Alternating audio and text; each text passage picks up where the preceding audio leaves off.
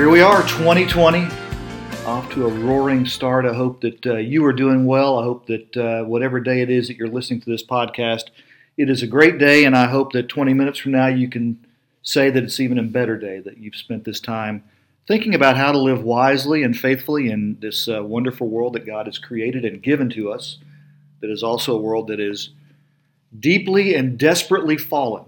And I think all we have to do is look around and we know that to be true. So as I'm starting my new year, I'm reading all these articles about church, and of course I come across one that's rather popular from the Washington Times, titled, "Losing Our Religion, America Becoming, quote, Pagan as Christianity Cedes to Culture." And as I just thumbed through the article, I've got a bunch of things underlined. Here's one of the things that's concerning to this author. In the states, blue laws have been wiped away, delivering Sunday from God over to the NFL, shopping, and youth sports. And then I think the money quote of the entire article that kind of summarizes the point that the author is making is religion/Christianity will wither in 2020. And of course, the statistics bear that out. But I want to talk with you about how that is not the case, and what you and I can do to certainly stave off that terrible prognostication. So I'm a church guy, and as you know, I'm a Presbyterian minister, and I love the church. And it has been central to my life from the very beginning. I honestly can say that I don't think I've ever missed 2 weeks in a row of worship, ever. I mean, in the summers, I worked at a camp, but we had worship there at the camp. Weekly, when I was in college, I would walk to church. I was no angel, but I would walk to church. Lived in a fraternity house, and I can remember on Sunday mornings stepping over the debris from the night before and the people from the night before and actually walking to church. And I think that one of the reasons I've been so drawn to church is that it is the vehicle God has used to teach me patience and forgiveness. God has used the church to teach me grace and courage. He's used the church to teach me perseverance and humility. And I want to talk with you about Jesus' image of the church. And we're going to read from Mathew chapter 16, and you probably are going to recognize this, but there's a word in here that is really, really important for us to understand. Matthew chapter 16, verses 15 through 18, Jesus was asked, or he asked actually, "But who do you say that I am?" And Simon Peter answered, "You are the Christ, you are the Son of the living God." And Jesus replied, "Blessed are you, Simon, son of Jonah, for this was not revealed to you by flesh, but by my Father in heaven. I tell you that you are Peter, and on this rock I will build my church, and the gates of Hades shall not overcome it." A lot going on there. I think that when we read Jesus saying, "You are the rock," of course he's changing Simon Peter's name from Simon to Peter, and of course Peter is derived from the word for rock. And when he talks about building his church on the rock, I believe he's building his church on that confession of faith that Peter made. You are the Christ, you are the Son of the living God. That is the foundation of the church. But the word I want to think about with you mainly from this text is the word church. You see, we read here that the church was Jesus' idea. And the word itself is Ekklesia, which is a Greek word, which means to call out of and assemble. So the image of the church is, if you can put your mind around this, is we are being called out of a certain place to assemble in another place. And I think it's surprising to a lot of us that when Jesus used the word Ekklesia, he was actually appropriating a Roman military term. The Ekklesia in Jesus' day would gather with the Roman Empire. So imagine like 5,000 people gathering around the Roman emperor, and they would learn about the emperor's desires for the empire. And then in smaller groups, the Ekklesia would fan out into the conquered lands, and they would live among the people in those conquered lands. And they would represent the will of the emperor, and they would teach people what it meant to be a part of the empire. I mean, they would essentially create Roman culture there. The Ekklesia was responsible for literally spreading the Roman Empire. And so they influenced the language in those conquered lands. They influenced commerce in those conquered lands. They kept order in those conquered lands. They settled disputes in those conquered lands. They were Rome in the conquered land. And naturally, they would change the culture the longer they were there. Think about what Jesus is doing here. It's amazing. He is essentially saying, you know that Roman Ekklesia, you're familiar with that? You are now going to be my Ekklesia. You're going to represent me out in the culture. You're going to teach people what it means to be a citizen of my kingdom.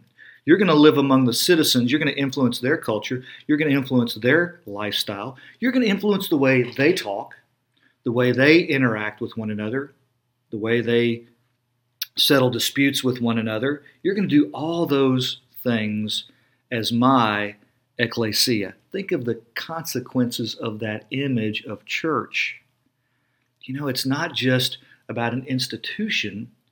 It's really about a movement of people who assemble together, and then they fan out and they influence the people around them for the sake of Christ.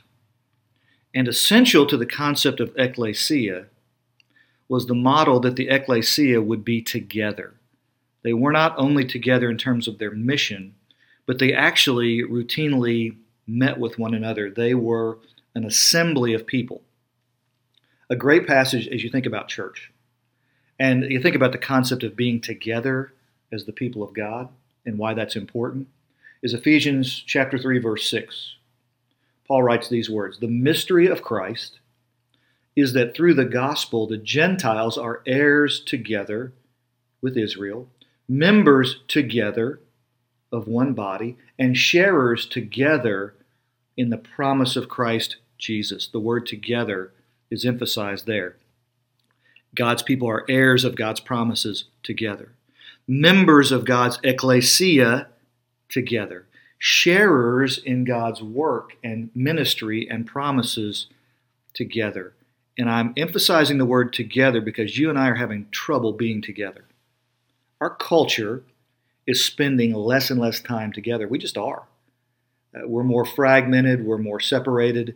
We don't want to hang out with people who are different than we are, who have different views than do we. We just want to be with people who are like us and like-minded. We don't like to assemble like we once did. We don't like to congregate like we used to congregate. And I can quote to you, and I have before, movie theater attendance, sporting events attendance, things like that. I found an interesting study about cultural trends in the year 2020. And this writer who has studied this carefully, a sociologist, predicts that more than 50% of all restaurant spending in the year 2020 will be off-premise. In other words, Uber Eats, DoorDash, Carryout, and the like, half the money that is spent at restaurants will be spent by people who aren't even going to that restaurant. Why? Because we want to enjoy the benefits of that food, but we don't want to eat it with other people.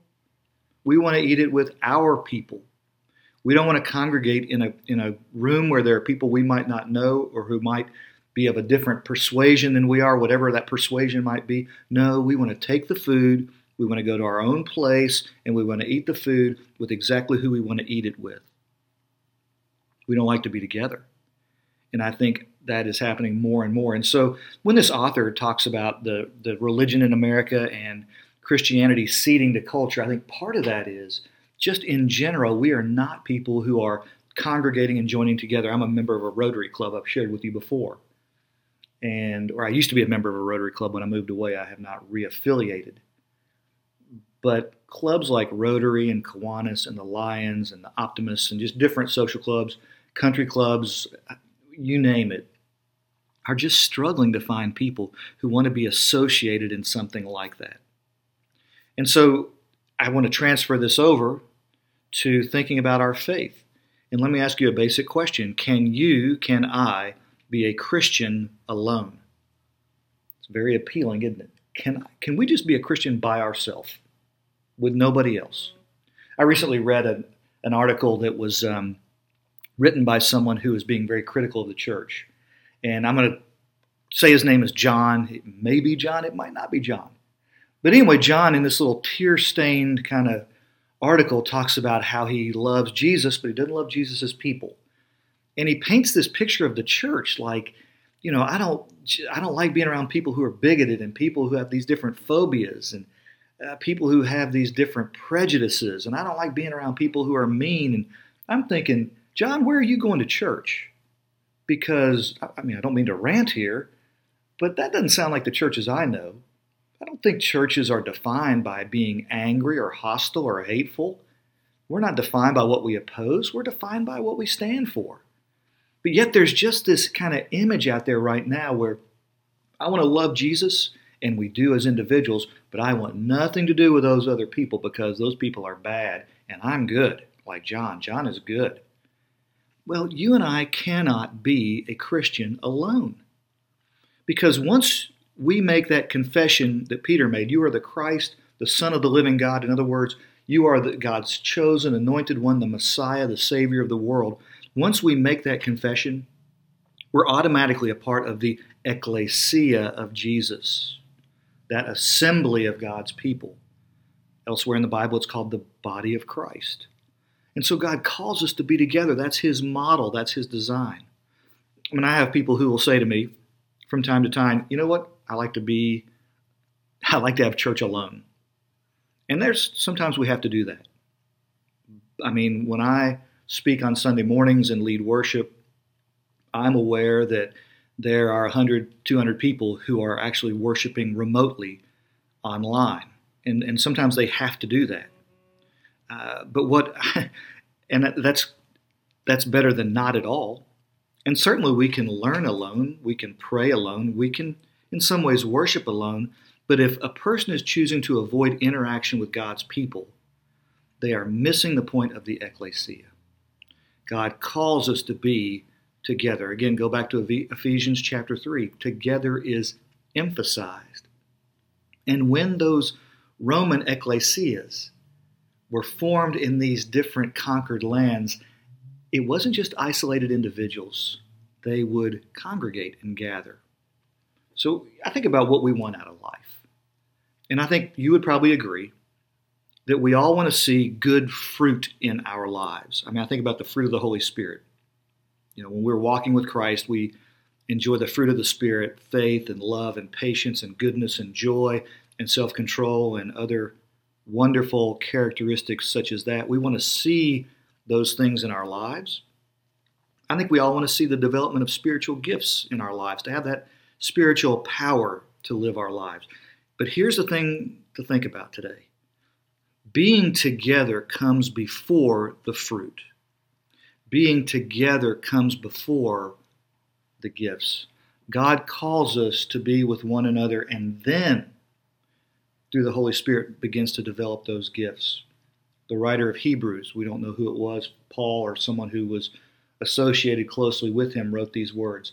Let's not give up meeting together. There's that word again, together, as some are in the habit of doing. So apparently there were some who were like, you know what, this whole congregating thing, this whole assembling thing, not for me. So let us not give up meeting together as some are in the habit of doing, but let us encourage one another, and all the more as you see the day approaching. The meeting together encourages the fruit of the Spirit in our lives. The meeting together encourages the gift and the spiritual power that God wants to give us in our lives. It is formed in part by the Ekklesia. I like a lot of different images when I think about church. And again, like I said, I'm a church nerd, and I totally get that. I like the image of the church as a hospital for sinners. I like the image of the church as a team because I love sports. But my favorite image for church is the image of a greenhouse. When I was young, I spent quite a bit of time with my father, who was an ornamental horticulturist, in greenhouses. And greenhouses are ideal environments for growing certain plants.